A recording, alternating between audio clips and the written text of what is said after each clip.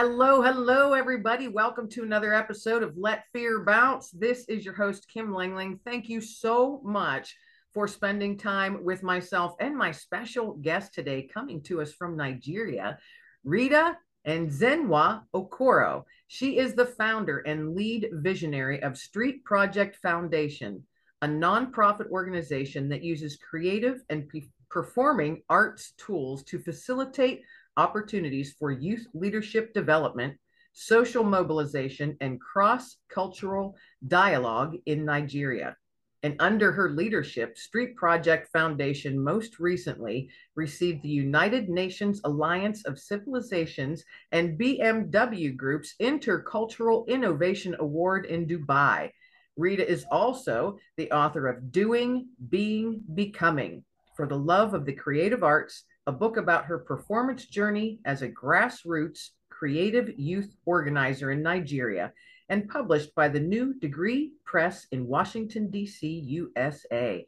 Wow, wow, Rita, I am so excited to talk to you because you are doing amazing things for youth in your area. And I can only imagine that it's spreading outside of your area, of course. But thank you so much for being my guest and welcome to Let Fear Bounce. Thank you, Kim. It's such an honor to be here. I've listened to some of the episodes of your show, and it's quite inspiring. Oh, thank you. Thank you. I enjoy it. And I enjoy, as we were talking prior to hitting this record button, how much I enjoy meeting people such as yourself, that you are making and having a huge positive impact on the world. And maybe it's not the entire world, but one person's world at a time. And just think how they in turn can change someone else's world. It's that ripple effect. I want to know, I'm going to toss my first question out at you. I want to know how it is and the idea came to you to start this project of yours, Street Project Foundation. It's quite a journey. It's quite a story. And I love stories, so let's get to it. Street Project Foundation started as a result of me being a graduate of creative arts, who, after my final thesis on epic theater, said to myself, I do not believe in art for art's sake. I believe in art for social transformation. And this was my I love it. I love it. this is my 20-year-old self who was being very academic, and I probably didn't particularly understand what I was doing just enough. It was just a profound statement following all of the books that I'd read and all of the theses and academic, literature that had been written, and that was my deduction. Lo and behold, going into the world, I saw that what I'd written down was definitely something that the world needed, especially in Nigeria, where the creative arts isn't seen as an essential work, as at the time. Things are beginning to change a great deal. And I'm talking about 2002. And so, and then with the high unemployment rates, like Nigeria is a country with over 200 million people, 500 ethnic groups, over 500 languages, and then 70% are young people. One of the major things besides the poor leadership that we have struggled with over the years is the fact that a lot of young people are unemployed or underemployed. So here I am, an undergraduate who started a course that isn't particularly as the career path to pursue an orange colored job. I mean, when everybody wanted to work in a bank, wanted to work as a doctor, a lawyer, all of those things. My question was what was I going to do with this? Unfortunately, I served in Lagos State, Nigeria. It's a service. It's called the National Youth Service Corps. It's like a compulsory youth service to your country, Nigeria, for a year. So I was a part of that, and I became involved in a movement, a community development, a community service project, which was called One House Music Unit. Really, after that was 1 year of using music for social transformation. We composed music under the streets in Lagos, went to schools and used music as a driving force to talk about HIV and AIDS, to talk about violence, to talk about the need for unity in our country and patriotism. And I love music. It's like it's my life. I'm sitting here with my hands in the air, folks. I completely understand. Music affects all parts of your life. So you hear a tune and it'll take you right back to where you were at a very specific moment in time. You know, it can make you cry, it can make you laugh, it can make you feel love. Music is just transforming in so many ways. And I just love listening to the passion in your voice as you're talking about this project. Because I'm sitting there going, oh, we're sisters. I can feel it right now as you keep talking. So, well, You yeah, can keep sharing your story. I can't wait to hear.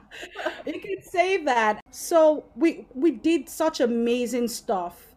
And at the time, I was working with an NGO called Women's Optimum Development Foundation. And so I was able to get some communication materials. So not only did we bring music, we also distributed communication materials to drive our message even further. And after that experience, for me, was like, this couldn't stop. I felt so connected to that purpose because it was like an extension of what I'd written down in paper, write the vision and make it plain. I think that was what I was doing with my thesis. And then a year passed and I was brooding in my mind what I could do with it. And, after 1 year, all of us dispersed to different parts of the country pursuing our life's purpose. And I said to myself, well, let's try this out. It first was known as street praise. So I have a very Christian background. And so the first thing I wanted to do was to try this out and take it to the street and use it for evangelical purposes. But I did it for a couple of times, even recorded a couple of singles with a grouping of young people within my community as well. But I knew that this wasn't what I wanted. I knew that I needed something that was more circular and that would reach the entire universe. And so I sat with it for another year. And Street Praise became Street Project. And I was clear that I wanted to use the creative arts as a tool to facilitate youth employment, social mobilization, and cross-cultural dialogue. This didn't come to me immediately, but it evolved. It became a process, but I knew that this was what I wanted to do.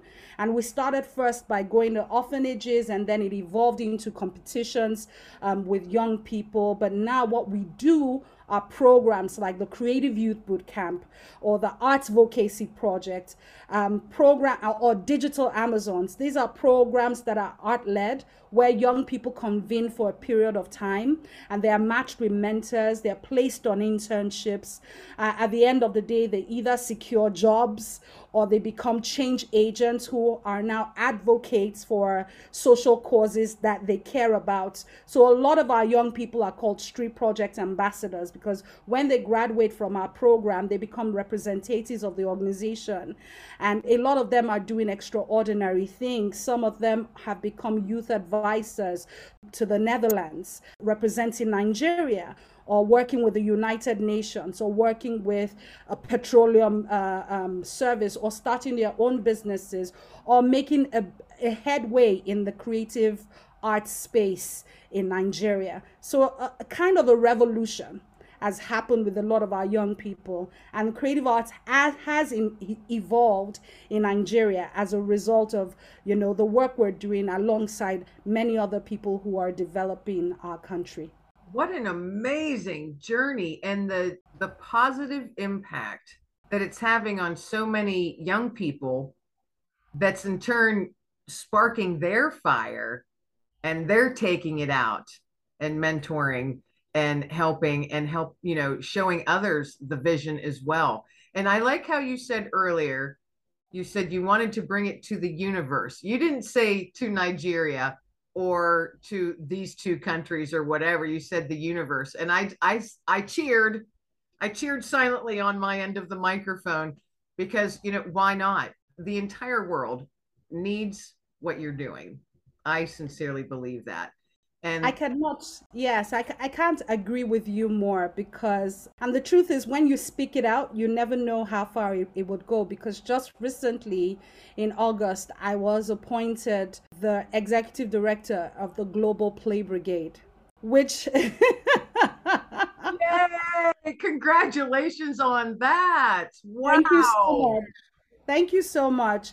Which is a movement of clowns, play activists, improvisers, actors, dancers who believe in the power of play for human development, which really is what I was doing in my little corner in in Nigeria. And so, the work that we've been doing at a local level, which was obscure, is now has gained global relevance, such that I sit in such important position. And now I'm thinking about at policy level, how can we make the agenda of creative arts at the heart, at the center of human development across the world? I am so excited on your behalf. I tell you, I am just, I want to jump up out of my chair and jump up and down.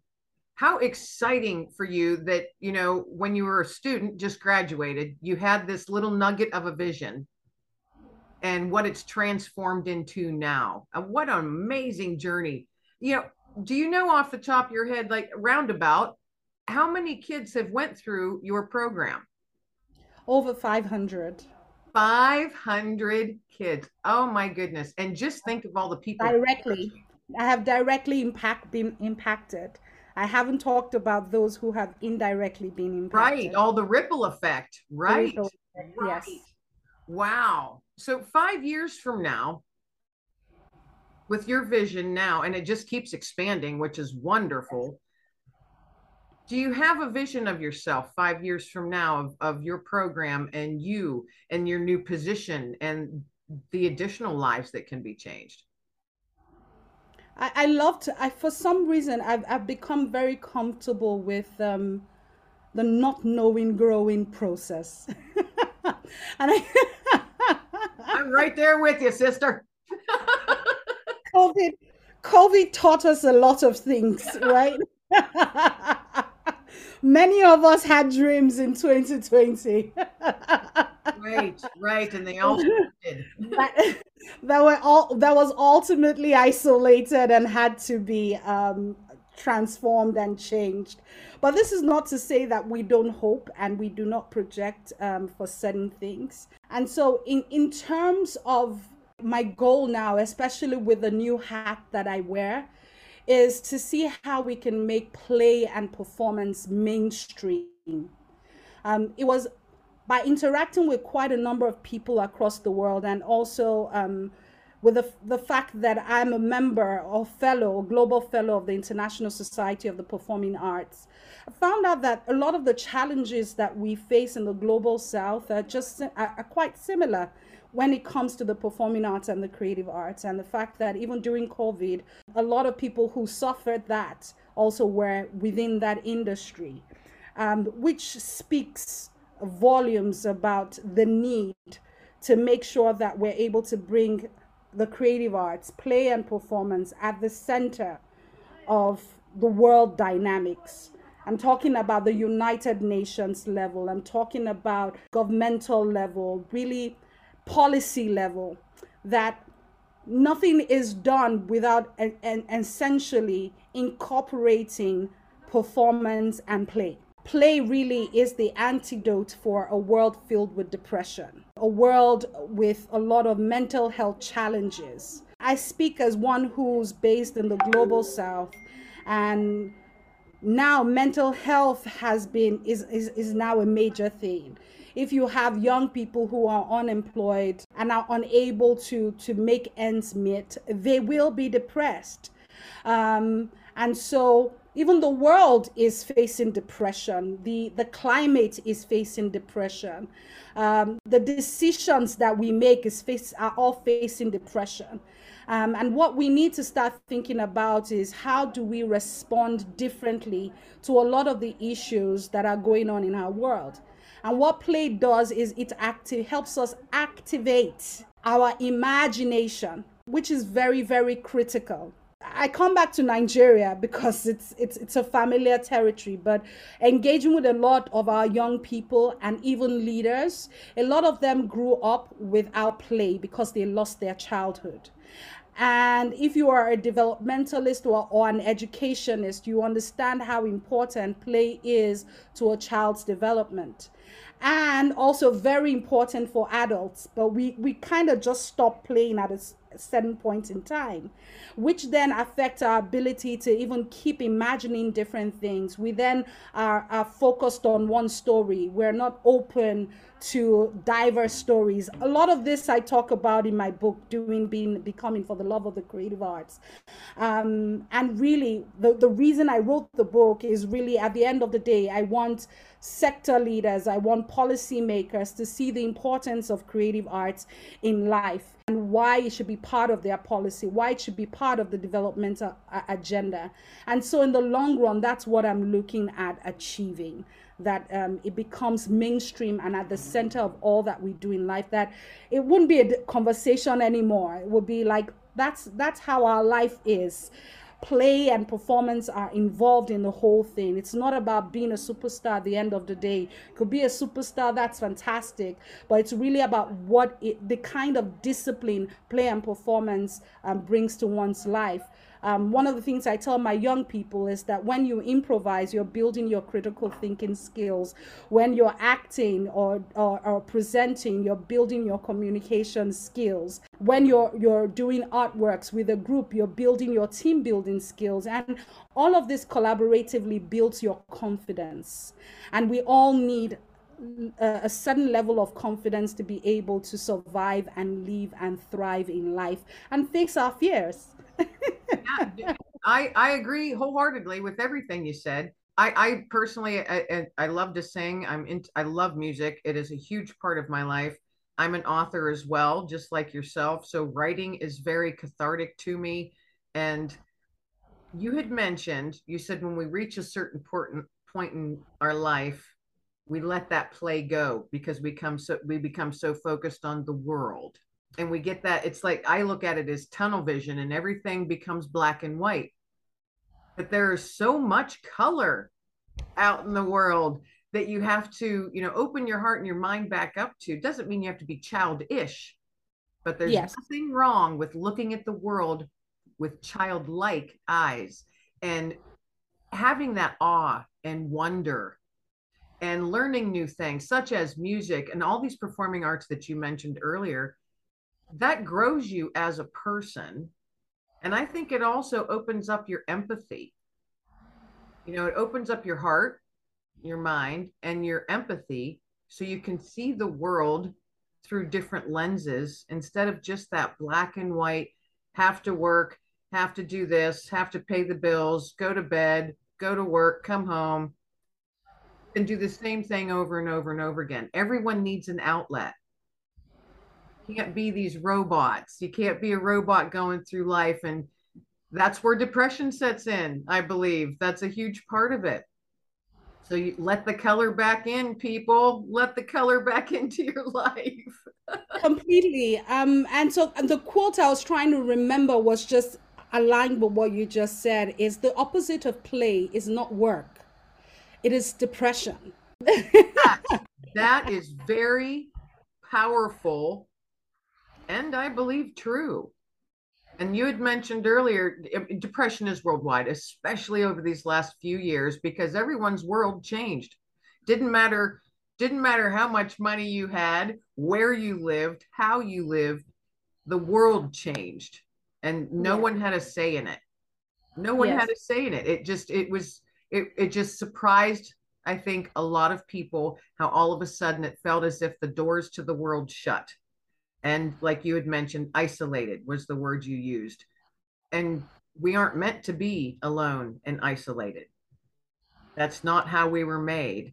And of course, depression comes in. And I live with depression from time to time. Everyone does, everyone Yes. experiences it. But I Yes. also find, like I mentioned, writing and singing and music are hugely cathartic to me and bring that sense of peace and calmness back into my life when I need it. So give an example of what it is that you do to bring peace and calmness back into your life when it's needed. I cry.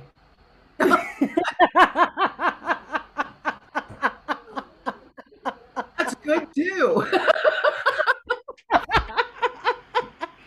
I cry, and I think that it's really very important to embrace these emotions, to accept the fact that it is life. And I also talk about this in my book, Doing, Being, Becoming. It's life. And that's what the Global Play Brigade that I lead is also all about.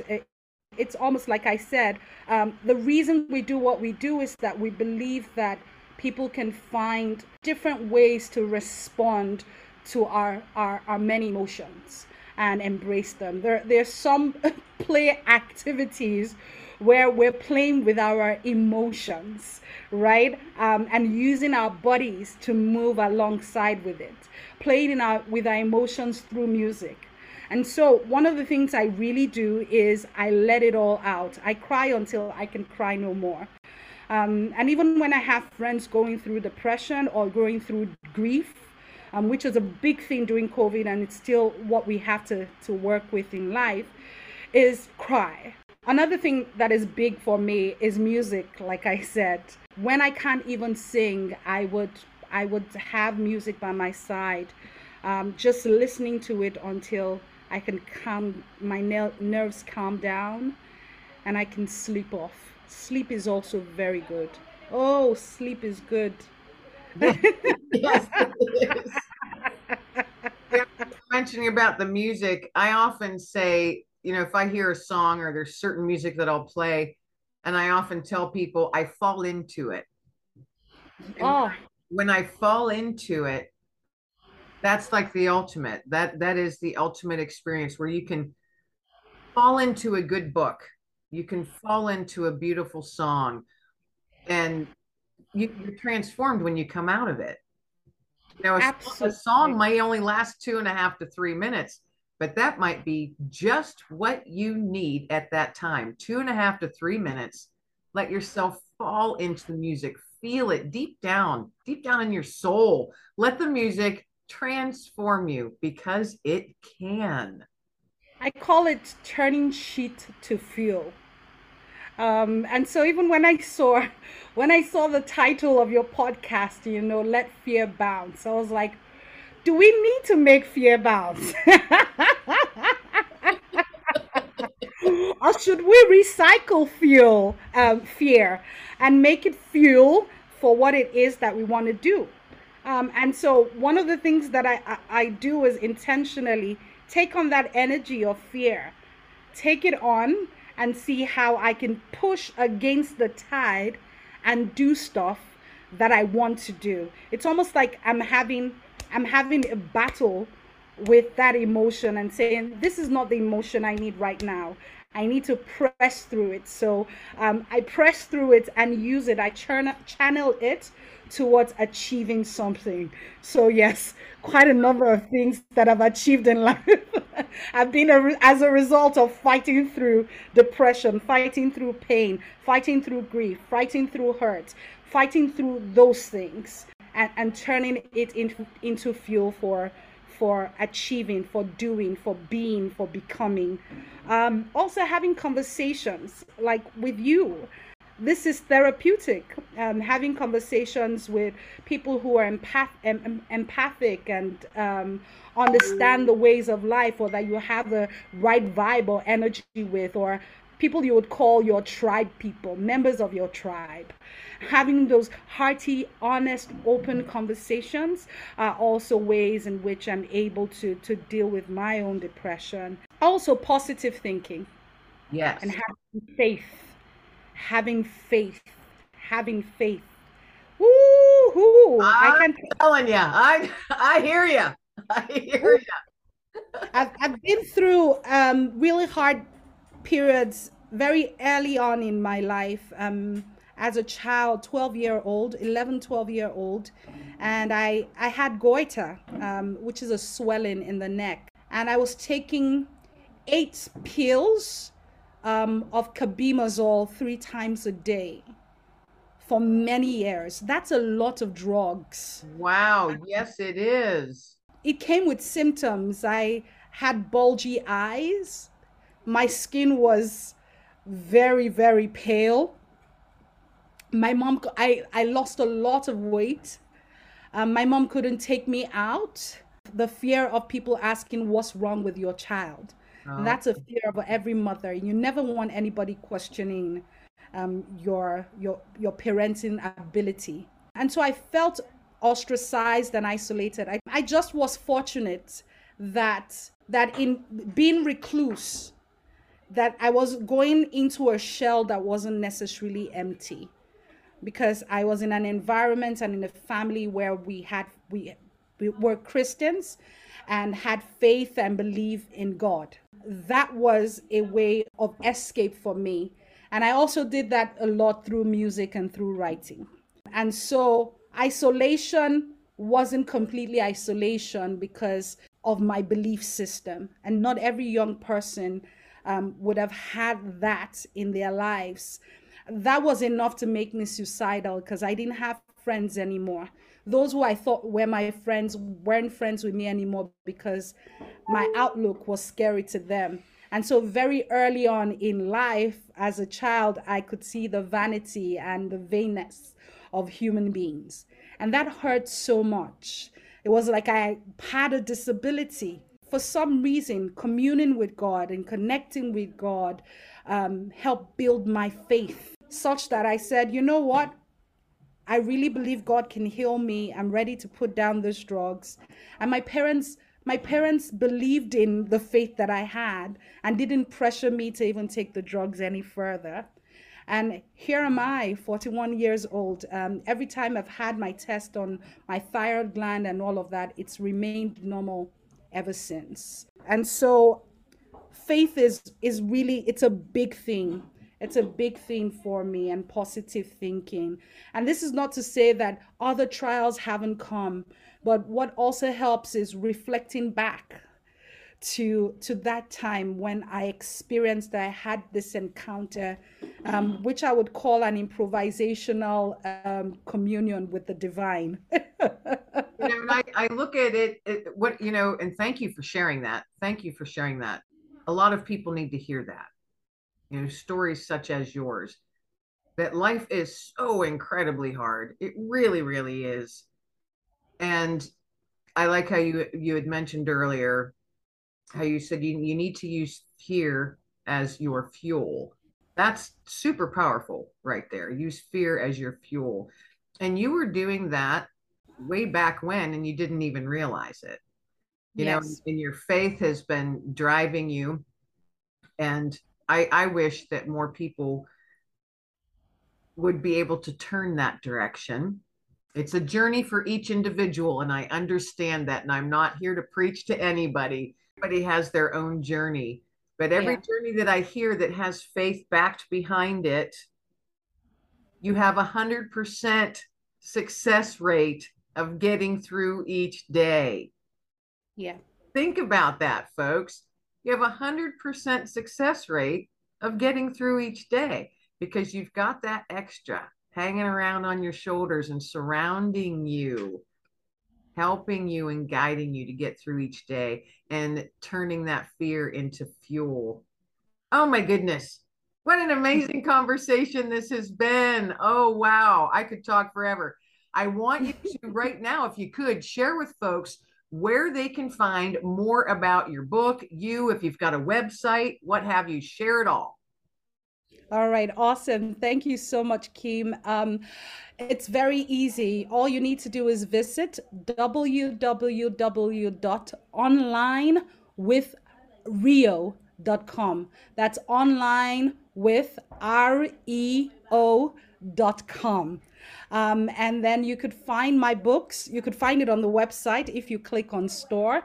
You could also find it on Amazon, Barnes and Noble, Seller, Kobo Books. You could also find it on Ingram Spark. So I'm everywhere, and also bookstores near you. My distributors are Ingram Spark. So my book is available across the world now. So I'm excited. See, you are reaching the world. This Yes. is awesome. Yeah. Awesome stuff. Thank you so much for being my guest today on Let Fear Bounce. This has been amazing. And I would love to have you on again in a few months and see where your journey's taking you and all these new things that, especially you've got this new hat that you're wearing in your professional realm. So, yeah, I would love to have you back in a few months and see what's happening in your world and how you're changing the world for the rest of us for the better. Thank you, Kim. I'll love that very much. All right, everybody. Thank you so much for tuning into another episode of Let Fear Bounce. This has been an absolute joy for me speaking with my special guest today. So thank you for tuning in. And everybody out there, be well, stay well, and be blessed.